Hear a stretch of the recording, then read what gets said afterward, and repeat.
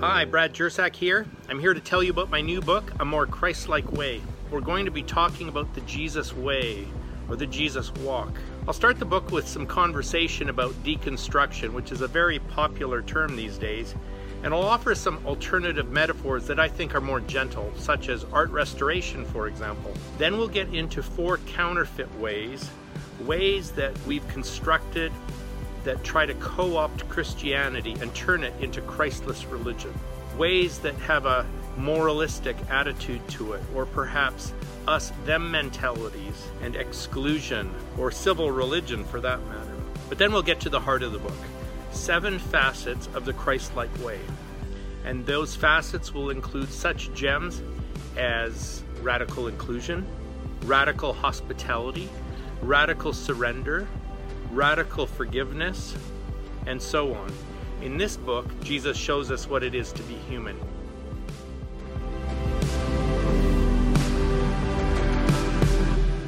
Today, the reading is on 2 chapters in the book, Radical Peacemaking / Forgiveness and Radical Surrender. And there's a lot of content.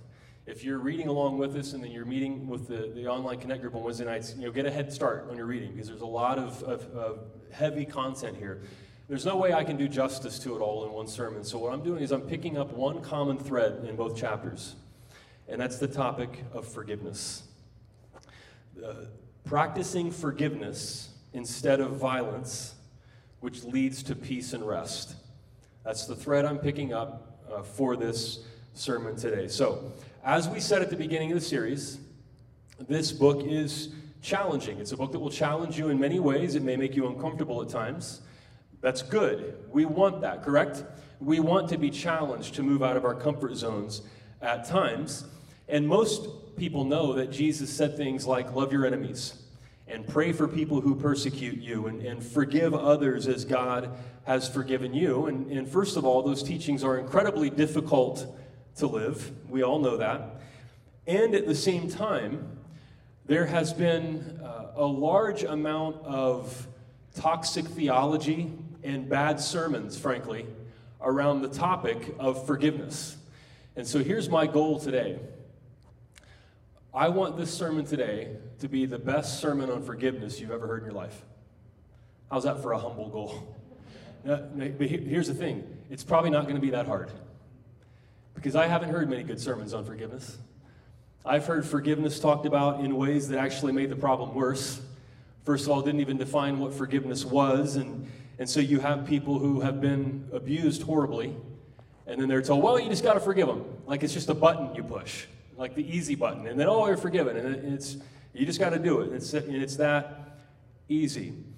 And so you have people who've already been hurt who are hurt worse by that toxic theology. You have well-meaning Christians who feel guilty about setting boundaries with people in their life who are toxic people to be around. You have people who are right now trying to figure out, how do I deal with family members and friends in my life who are just repeating propaganda to me or telling racist jokes? How do I have a relationship with them? How do I forgive them? How do I see what so many people are doing in our society and the havoc they're wreaking because they believe lies? And I see what's happening to America. How do I forgive them? What does that even look like? What does that mean? And so you'll have Christians who feel like they have to be around people who are hurting them, or they have to put up with lies and the racism because they're supposed to forgive. It's just a misunderstood topic. You also have people who want to forgive, and they want to move on, but they feel like they can't. You have people who were wronged in some painful way that really did affect their lives, and they want to move past it. They want to follow Jesus Christ. They do want to forgive as they've been forgiven. And it sounds so easy in a sermon, but they just feel like they can't get past it. So when we talk about forgiveness, on the one hand, we have people who are hurt and they want to forgive and they don't know how, or they just heard toxic teaching about forgiveness. And then on the other hand, we have a different issue in America, and that's Christians who generally seem to approve of violence. And those are the two things that Bradley Jersak contrasts here, forgiveness and violence. So in 2014, when America was discovering more about the torture of suspected terrorists by our government. People who self-identified as Christians were more likely than non-religious people to support tactics that were classified as torture. Did you catch that? So the religious people were more likely to support the torture than the non-religious people. 75% of white evangelicals said the tactics were justified, compared to 41% of non-religious people. The self-identifying Christians were more likely to support what could be called torture than the non-religious people. Brad Jerzak makes it more personal, and he writes that when somebody wrongs us, it's natural for us to want to get them back, to get vengeance against that person in some way. It's easy for us to hate people who hurt us and hold on to a grudge and want to get them back. And he makes the point that is a form of violence, even if there are no physical punches involved. Emotionally, mentally, and the way we think about that person, we can think about them in violent ways. On social media, obviously, we can act towards a person in ways that are verbally violent. We can build alliances and talk about people behind their backs and kind of get people on our side, and that's a form of violence. And he writes on page 171, violence just begets escalating violence. We think that getting somebody back, and I'll show them, and I'll teach them, and we just say something that's violent, or we have an attitude towards that person is violent. We think that that's just going to solve it. Like, hey, if I just get my way and I get to do what I want to do, then that'll solve it. But actually, no, they just come back at us. And now it's a cycle of this escalating violence. The revenge game never ends. It just escalates into more and more of a brutal back and forth. And of course, that means if we're not able to forgive and we want to act in violent ways, we will not experience the peace and rest that he talks about in these chapters. So during my very fast 4-day San Diego vacation, one of the places we went was Point Loma Nazarene University. It's just south of Sunset Cliff. Some of you may have been there, maybe not, but it's a Nazarene school, and it's a sister school of the college that my wife and I went to in rural Ohio. So we went to a Nazarene school out in the sticks because we didn't know there was one on the ocean. We didn't know about Point Loma at the time. I pulled up at the guard shack and stopped, and we had our boys in the back, and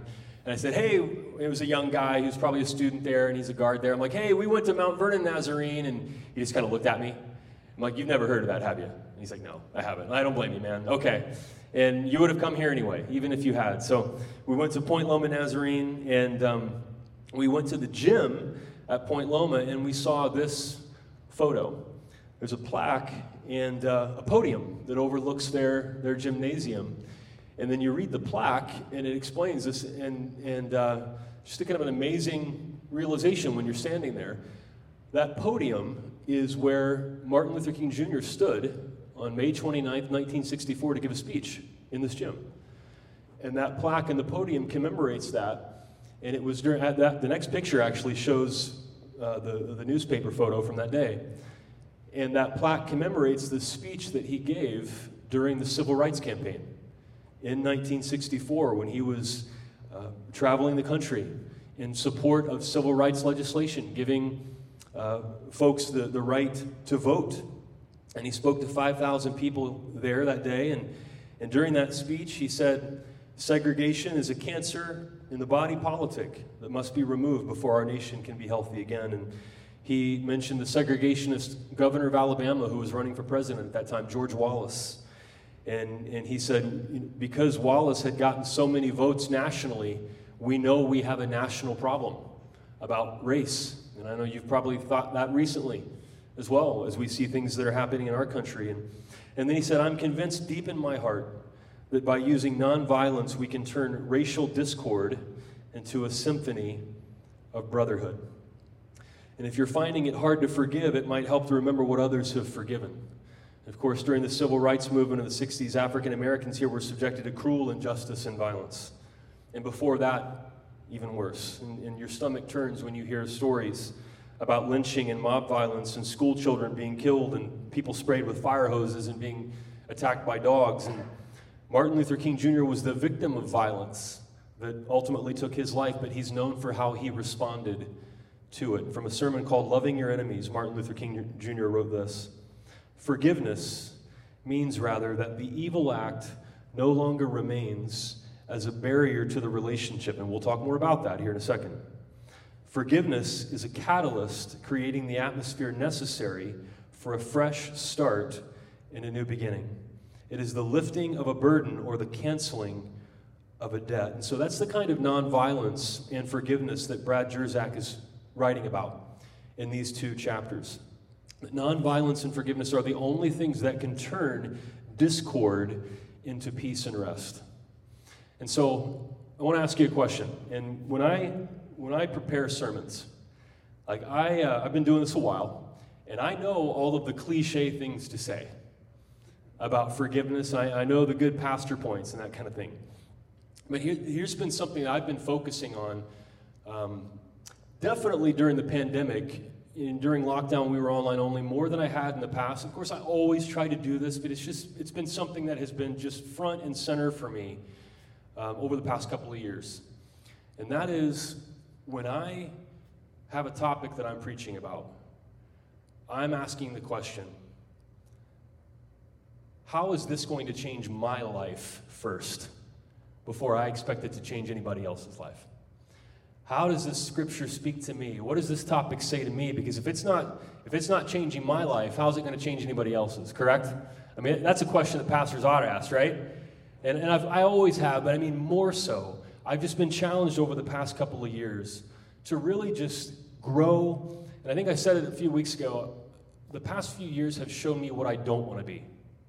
It's clarified for me as I've seen the ugliness in our society, and a lot of it perpetuated by religious people. Here's what I don't want to be. And so I think maybe that's why I've been challenged so much. And so as we talk about forgiveness today, I want to ask you this question that I've been asking myself. And this is tough. Right? When we talk about forgiveness, who pops into your mind? Who is difficult for you to forgive? What was done to you that is difficult for you to forgive? There are probably more than one thing. But there may be one thing that sticks out more than the others. And it's a difficult question, isn't it? I know for some people it's triggering, because the things you think about are horrible. Horrible cases of abuse. All right, but what is it? What is it that you think of? Who is it that you think of when we talk about forgiveness? And I start like that because that's what I've been doing as I've been working through this material. And I want to share how that's been working in my own life, and then how I believe that God could speak to you today as well. So who is it? Right? Now, there's a lot of misunderstanding about what forgiveness means. And this is material that I've shared before a couple of times, at least over the past 10 years that I've been pastoring in this area. But every time I share this, I think, I could preach on this every single week and it wouldn't be enough, because of all the damage that's been done, talking about forgiveness and all the pain that we've all feel and that people have, things that people have done to us, and our struggle for healing. So I want to talk for a moment about what forgiveness is not. How does that sound? What forgiveness isn't. Because a lot of times I think that's where the misunderstanding comes from. As you think about who it is you need to forgive, or that struggle that maybe you want to and it feels like you can't, and maybe you're not sure you want to. Well, I think a lot could be helped by talking about what forgiveness is not. So first of all, forgiveness is not trust. Forgiveness does not equal trust. You can forgive somebody and not trust that person. There are some pastor points that are worth repeating. You can forgive somebody and not trust that person. And like when King said, forgiveness removes the barrier to the relationship. It removes the barrier of unforgiveness. But there are other barriers in a relationship. If somebody, let's just kind of pick the extreme example. If somebody is an abuser, you can forgive them, but are you going to invite them to babysit your kids? Come on now, folks. Are you going to invite them to babysit your kids? No, absolutely not, because forgiveness is not trust. Trust is something that is earned over time, if ever, depending on the offense. It may be that person is never trusted in that sense again, but forgiveness can be instant. You can forgive somebody, but trust in an instant, but trust is earned over time, if it's possible at all to earn the trust. Second, forgiveness is not excusing somebody's offense. It's not pretending like it was, no big deal, or it didn't happen, or it wasn't that harmful, or just downplaying it, kind of denying what happened and pretending it was no big deal. No, forgiveness is not excusing. What happened was harmful, painful. It was a weight, a burden placed on you. It was wrong. So forgiveness is not excusing that behavior. Now, this is a challenging one for some folks who believe just the cliches. Forgiveness is not necessarily forgetting. And here's what I mean by that. When you touch the hot stove and you burn your hand, your brain says to you, what? Don't ever get near that stove burner again. Matter of fact, your brain would rather you just stay 10 feet away from the stove for the rest of your life. And that's out of your control, really. That initial reaction, at least, in your brain is something that is hardwired into the human psyche. It protects us. If we hear, and somehow in our development, if we hear a rustling in the bushes, that could be a tiger, right? And we just know, don't go back to that source of pain anymore. So when you touch the hot stove burner, your brain says to you, don't you ever forget that. You remember that hot stove burner. The same thing is true when somebody hurts us deeply. Our brain tells us, stay away from them. Don't forget what they did to you. You remember what they did to you because it could happen again. And it's a survival mechanism. And so our brains are wired in such a way that you may never forget. Now the memory may fade, but you will never necessarily forget what happened. A lot of times people act like they're going to forget, and that's just denial. It's just back to point 2, acting like it never really happened. No, it's something that our brains probably won't let us forget. And then here's the big one for me. Forgiveness is not the same thing as grieving. I had a professor in seminary who said that everything that happens in your life that causes you pain is a loss. Somebody leaves, obviously. Obviously, a death is a loss, of course. But a job's disappointment, that's a loss. Somebody who says something to you that wounds you deeply, that's a loss. You see how that works? It's a loss of the relationship you had. It was a loss of the state that you lived in before that painful thing happened to you. So everything that happens that causes pain is a loss of some kind. And my professor, Teresa Davis was her name, she said, every loss must be grieved. Every loss must be grieved. And grief is an emotion that must be expressed over time until it loses its power.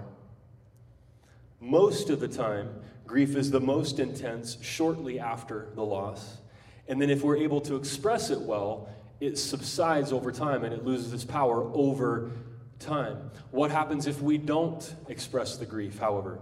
It comes out in other ways. I'm not a clinical psychologist, but I've read enough to know that grief comes out in different ways. If we don't express it, if we don't deal with it, if we deny it, if we excuse it, that kind of thing, it comes out in different ways. It can come out physically. You can have people with stomach ailments and heart issues because of unexpressed grief. People who have difficulty sleeping, anxiety issues because of unexpressed grief, losses that have not been grieved. And so here's the amazing news about forgiveness and grief. If you're the kind of person who says, you know what, whoever it is you're thinking of or whatever happened, I would like to forgive that person. I would like to forgive them and move on. I don't want to hold on to it. I don't want to be bitter. I don't want to hold a grudge. I want to be free from it. I want to get past it, move on. I want to forgive them. But I just can't seem to do it. Here's the amazing news for you. If you say that kind of stuff, the truth is you've probably already forgiven them. You just haven't fully grieved. You probably already have forgiven them. But the grief that's there, the pain of what happened, it cut you so deeply that grief is still there. And there's still some more grieving to do. It may not be a forgiveness issue at all. It might be a grieving issue, and that's when talking to a counselor can help, or talking to a trusted friend, or journaling, or screaming into a pillow, and I'm being totally serious. Ways of expressing grief and get it all out until it begins to lose its power over time. And grief always takes longer than we want it to, doesn't it? To subside. But it may be that it's actually not even a forgiveness issue in your life, but it's a grief issue. Forgiveness is not the same thing as grieving. So let's talk about what forgiveness is. So that's what it's not. What is forgiveness? And this might be shocking to some folks, what forgiveness actually means in the New Testament. In the New Testament, the word for forgiveness is the exact same word as the word for divorce. Did you know that? Isn't that strange? When I've taught on that and I've said that, like I can actually see people's heads go, like taken aback. It's just so awkward and weird, isn't it? It's unexpected, but the word for forgiveness is the exact same word in the New Testament as the word for divorce. It's the Greek word aphiami, and it's a combo word. I try to ignore that when it happens. Like there's no ignoring that. Is there that noise? I try. I do my best. It's a combo word that means to separate and to put in motion. To separate and then to put in motion. So we would translate that in English to send away. It's the exact same word as divorce. When you divorce somebody, you send them away. It means to send away, to let something go, to release, or to drop. Aphiami, to separate yourself from something and to send it in motion, to send it away. So divorce means that you send a person away. And this is hardcore to talk about, isn't it? I mean, but this is what happens in divorce. You no longer want that person in your life, and you're sending them away. I don't want you in my life anymore. And you're creating separation, and you're actively sending them away. It's an active word. A lot of times we will say something like, let it go, like the Frozen reference, or let it go. And that sounds kind of passive, just to let something go.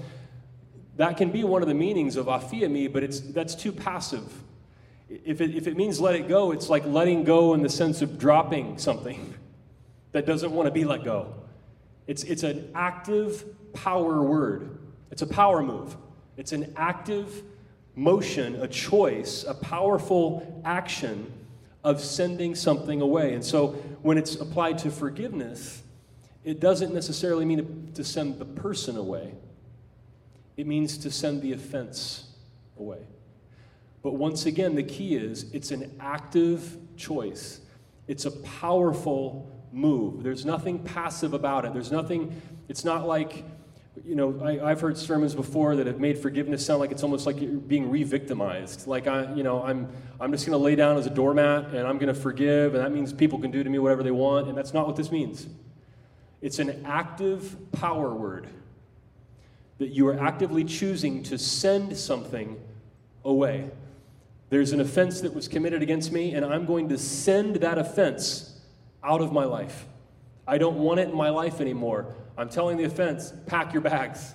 I don't want you around anymore, and I'm actively choosing the powerful move of sending that offense away.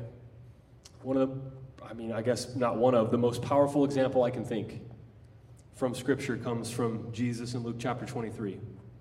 When Jesus was on the cross, and let's go ahead and just read it. Luke 23, verses 32 through 34. 2 other men, both criminals, were also led out with him to be executed. When they came to the place called the Skull, they crucified him there along with the criminals, one on his right and the other on his left.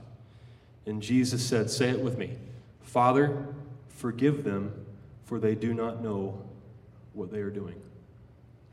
And then what did they do? The soldiers who were crucifying him, did they have a change of heart? Like, oh man, he forgave us. Let's take him down off the cross. What did they do? Then they divided up his clothes by casting lots. But the most powerful example that I can think of, at least, of this active choice to send away the offense, even while the offense is being perpetrated, comes from Jesus on the cross. Father, forgive them, for they do not know what they're doing. The Romans, the soldiers, the people pounding nails into my hands and feet, they don't know what they're doing. They're acting in ignorance. They're acting in darkness. So I have pity on them, and I pray for their forgiveness. Wow. That's not somebody who is a victim. At that point, you have to question who the real powerful person is. And it looks to me like Jesus. Not the people who are pounding the nails. The real powerful person is somebody who can look at somebody who's acting in ignorance and living in darkness and pity them. And pray on their behalf, God, forgive these people because they're acting in ignorance and darkness. And making the active choice to send the offense away. That's power. And when you refuse to forgive somebody, it's like they still hold power over you. We know how this works, right? Maybe somebody hurt us years ago. Maybe they're not even in our lives anymore. They may not even be alive anymore. But holding on to that offense allows that person to still hold power over you. They're not here anymore, hopefully. If they are, that's a boundary issue. But if they're not even here anymore, committing that offense against you, and it's still living rent-free in your head, they're still holding power over you. And when you forgive somebody, you're making the active, powerful choice to send that offense away and saying, that's not going to have power over me anymore. I'm making the powerful choice to send that offense away. And so forgiving somebody is a power move that frees both them and you. It's the most powerful choice you can make. The person's acting in ignorance and darkness, and it's messed up and weird, and I don't understand it, and I never will, but I have pity on that person. God, forgive them, and I'm going to forgive them because they don't know what they're doing. And I'm going to make the active, powerful choice to send it away, to send the offense away. So, of course, while I'm preparing for a sermon on forgiveness, somebody really ticks me off. Of course, that's how that works.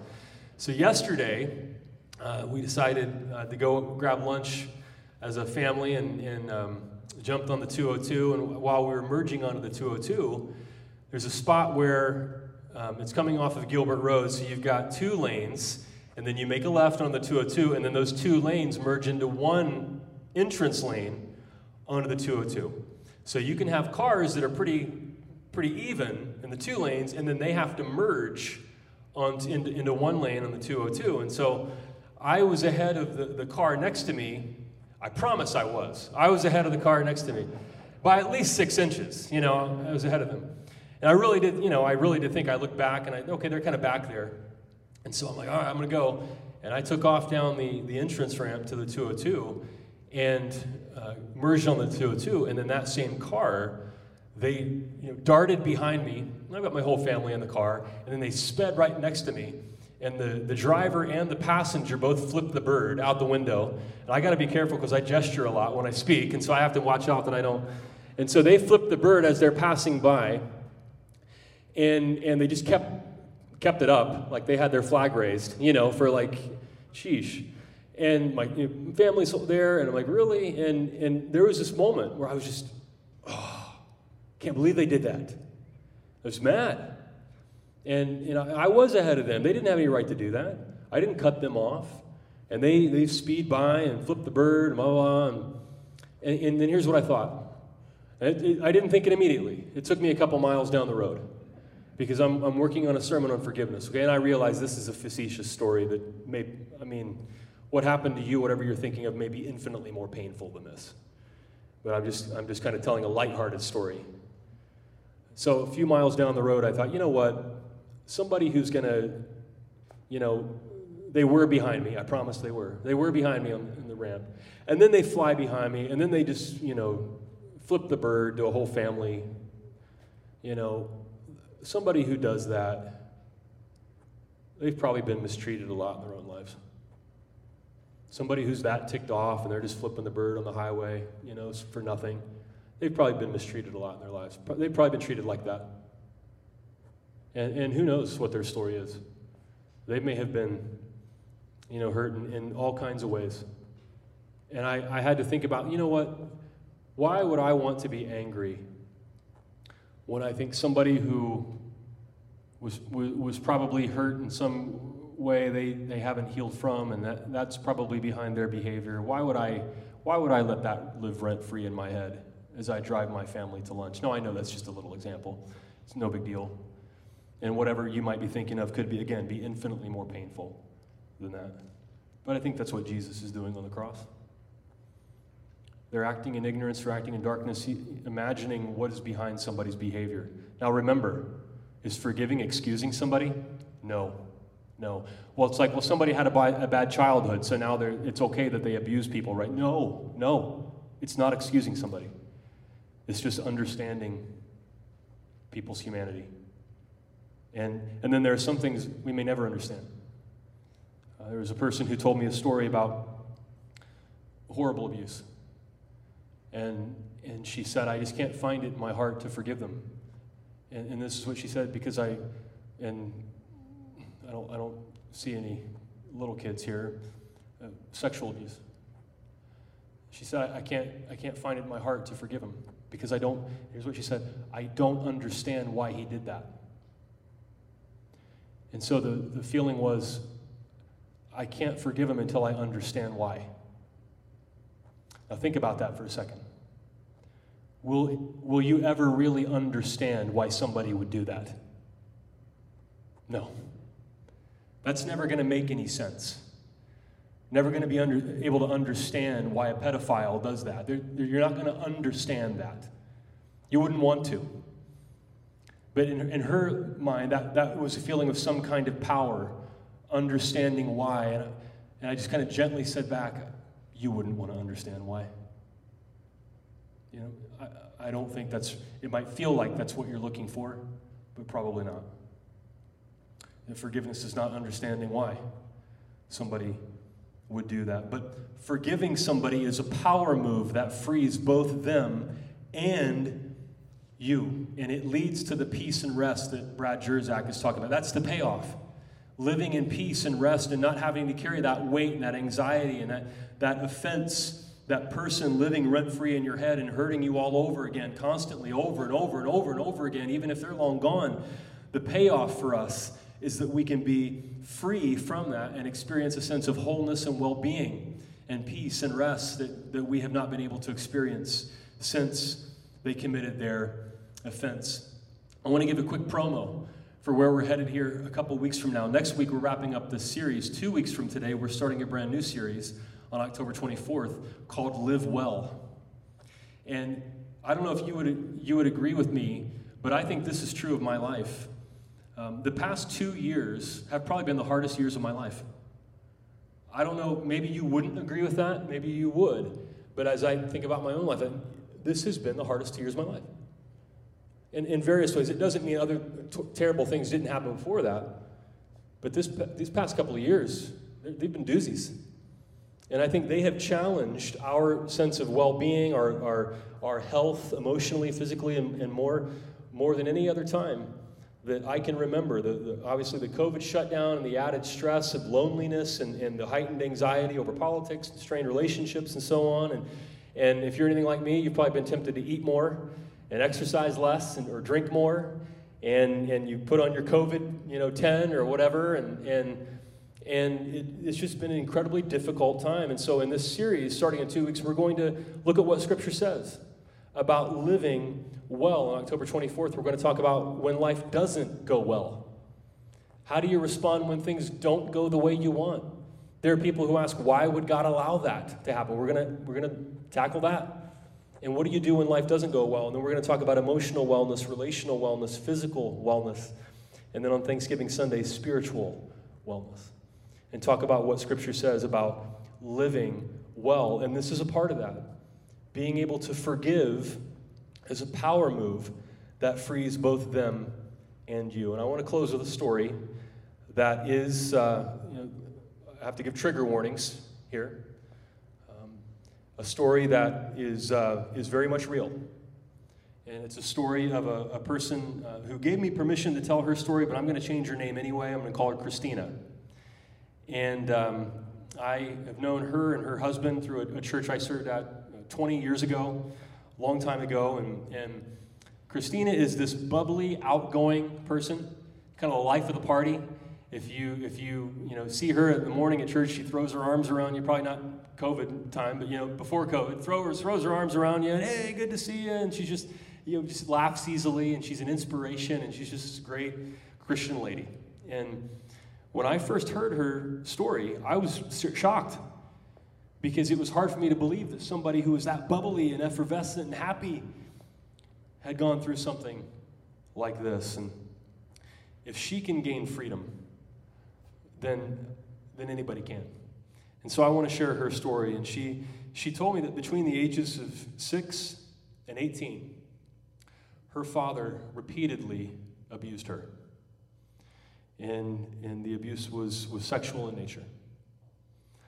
And she said it became a regular part of her life, starting at 6 years old. She said she would be in her bedroom, and she would see her mom look out her bedroom window, and she would see her mom pull out of the driveway. And she thought to herself, it's going to happen again. Imagine the horror. And some of you can. Some of you can't imagine that. And so she lived in this nightmarish situation from the age of 6 until she went to college. Some of you have been wronged in this way, and I don't want to bring more of that up, but these kinds of things need to be discussed more openly. And it gives people permission to talk about them, because these kinds of things happen. And if we raise awareness of it by talking about something like this in church, then that's a good thing, at least in my view. And so as she got older, into her teen years, she went through a whole range of emotions that you can imagine. From anger to blaming herself, even though obviously it wasn't her fault, but she felt guilt as though something were wrong with her. That's how children deal with trauma. We tend to blame ourselves as children. We assume that it's something we did that caused this. And so she went through this whole range of emotions and hating herself and wanting to die as a teenager because of what she experienced. And relief came when she left the house to go to college. She had not been raised in church, but when she got to college, she got involved in a Christian group. She met some people who invited her to this group on campus, and she met some guys who were not abusers. And she said that was a step toward healing. And she got into this group, and she heard the gospel, that Jesus gave his life on the cross. And she said she remembered hearing the words of Jesus from Luke 23, when Jesus said, "Father, forgive them, for they know not what they do." And she heard that God loves each of us as we are, including her, and that she is lovable and she's worthy and she's somebody. And she responded to God's invitation. She decided she wanted to follow Jesus. She became a Christian. Over the next few years, she grew in her faith. She went to counseling.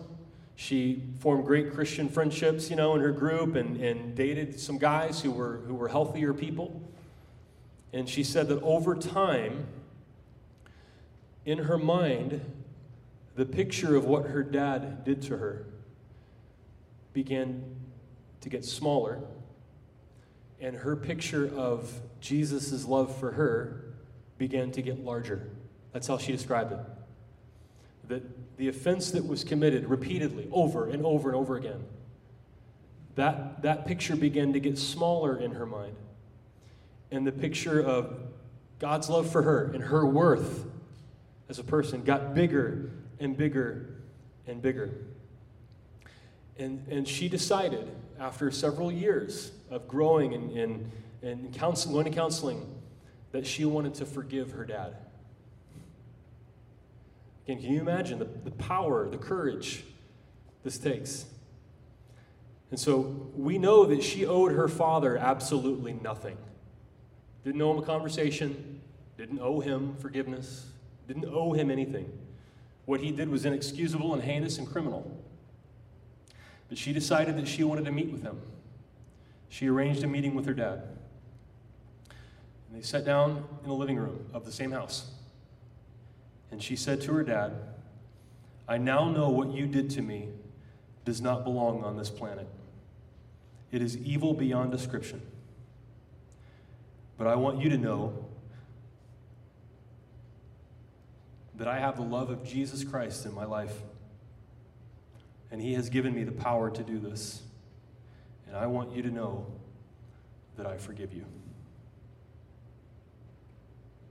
And can you imagine what that takes? Now, what do you think his response was? He denied the whole thing. Now, that's kind of a shock, but not a surprise. Because somebody who would do that to his daughter, well, yeah, probably.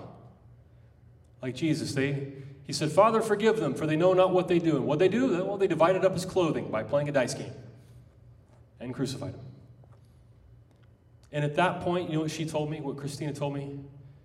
She said it was hurtful and disappointing that he denied it. But you know what she said? She's like, it didn't really matter. It didn't really matter. Because I was free. I was free. And it's been said, and you've probably heard this, when you forgive someone, you set someone free, and you discover that person was you. And she said that was true of my life. No matter what happened from this point on, Christina was a free woman. Again, she didn't know him, the conversation. She could have forgiven him and moved on without ever seeing him again, either way. But what mattered was her father held no power over her anymore. Regardless of his response, that hell was over. That was out of her life. New life had been resurrected in her, and she was a new, fully alive, free woman who could not be hurt by her father anymore, because she made the powerful choice, the power move, to send the offense away. Didn't excuse it, didn't deny it, didn't pretend like it was no big deal, certainly didn't trust him, didn't have a relationship with him anymore after that, didn't see the grandkids. It wasn't trust. The grief took years of counseling and talking to friends and working through that and being able to move on emotionally. But the forgiveness was an instant choice, the powerful choice to just send it away. And I'm not going to have that offense living rent-free in my head anymore. And she truly experienced the kind of peace and rest that I read Brad Jerzak talking about in this book. And so we're going to take communion here in a moment. And if you're watching online, all you need is a piece of bread and a beverage if you want to participate with us. And as we take communion today, I want to ask you, rhetorically, obviously, in your own mind, was the list helpful of what forgiveness is not? Have you been able to forgive? Maybe you actually have been able to forgive that person that you were thinking of. And maybe you've forgiven and you've grieved and it's something that's not in your life anymore. Maybe you have forgiven and now what you need to do is grieve. Fully grieve the loss that was caused by that person. And maybe it does involve counseling or journaling or talking to a trusted friend, whatever that looks like. Or maybe yeah, you're just like, I just feel like I can't forgive. I just don't want to let that offense go, the injustice of it. And if that's you, I'm not your judge. I want you to hear a pastor say that. I'm not in your shoes. And it could be a while. It could take time. It may be that you do the grieving and the processing of the loss. And then maybe the feeling that you could actually make the choice to forgive, maybe that comes later. I don't know what that looks like in your life. But as we take communion, and thank you, Mike. Mike's coming around. If you want to hold up your hand, if you didn't get a communion cup here, Michael, bring one around if you want to hold up your hand. Whatever that is in your life, communion is a dramatization of Jesus giving his life on the cross. And his body broken, his blood shed. As he said, Father, forgive them, for they don't know what they're doing. They're acting in ignorance and darkness. And I pity them. And I pray for your forgiveness for these people who are hurting me right now. That's the kind of person we're following, who has the power to set you free like that, no matter what was done to you. And it may be a long journey, but that's the person we're following. And so on the night he was betrayed, Jesus shared a meal with his disciples. And he took bread, and he thanked God for it, and he broke it. And he said to my disciples, as often as you eat this in remembrance of me. It's my body broken for you. Eat this in remembrance of me. So let's consume the bread now.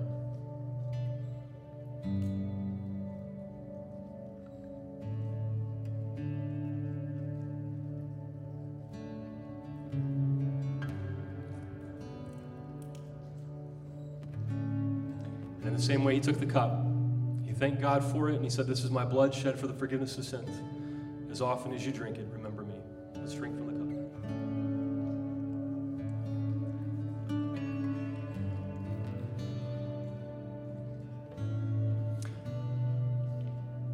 Oh God, we are thankful for the book, A More Christ-Like Way.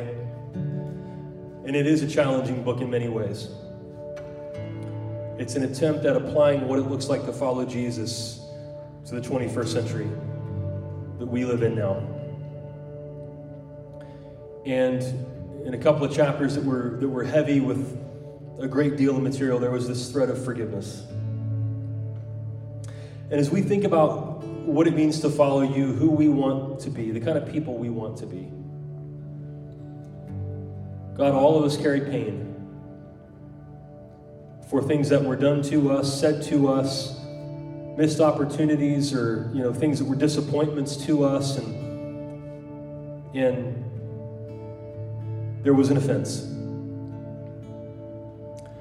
And forgiveness is one of those cliche topics in church that it's obvious, or it's usually more guilt-producing when it's talked about, because people who have already been hurt feel like, oh, I can't forgive, and then it just makes things worse. And that's what we don't want to do here. God, forgiveness is not excusing it. It's not trusting the person. It's not denying it, pretending it was no big deal. It's not forgetting. It's not the same as grieving. Wherever we are in the process, God, of forgiveness, we do hear your words that if we don't forgive, we're living in bondage as well. And it's giving something power in our lives that we can be free from. We're not meant to live like that, imprisoned by that offense. We don't want to live like that. We want to be free people. But it's so hard to know how. It could be that what needs to happen is grief. And processing with a counselor, a friend, journaling, whatever it looks like to express grief. Maybe it's that. Maybe it's just somehow through your power getting to the place like Christina, where she got to the place where she saw your love as bigger than the offense, and she was tired of dealing with it, and she wanted to make the powerful choice to say, Father, forgive this person for this horribly evil act, who was acting in ignorance and darkness, and I just don't want to be weighed by this anymore, and I want to be free. If that's where we are, God, help us to declare that we forgive. And that doesn't mean that it's all instantly gone and over. Again, maybe that grief process takes a long time. But at least we're free. And that is a part of what it means to follow Jesus in the Jesus way that Brad Chersak writes about. And God, we thank you for that freedom, and that you have something better for us than being imprisoned by the offenses that people have committed against us. That we can rise above it and be the bigger person. And we thank you that you forgive us, and you love us, and you accept us as we are. And we're recipients of your grace. In Jesus' name, everybody said.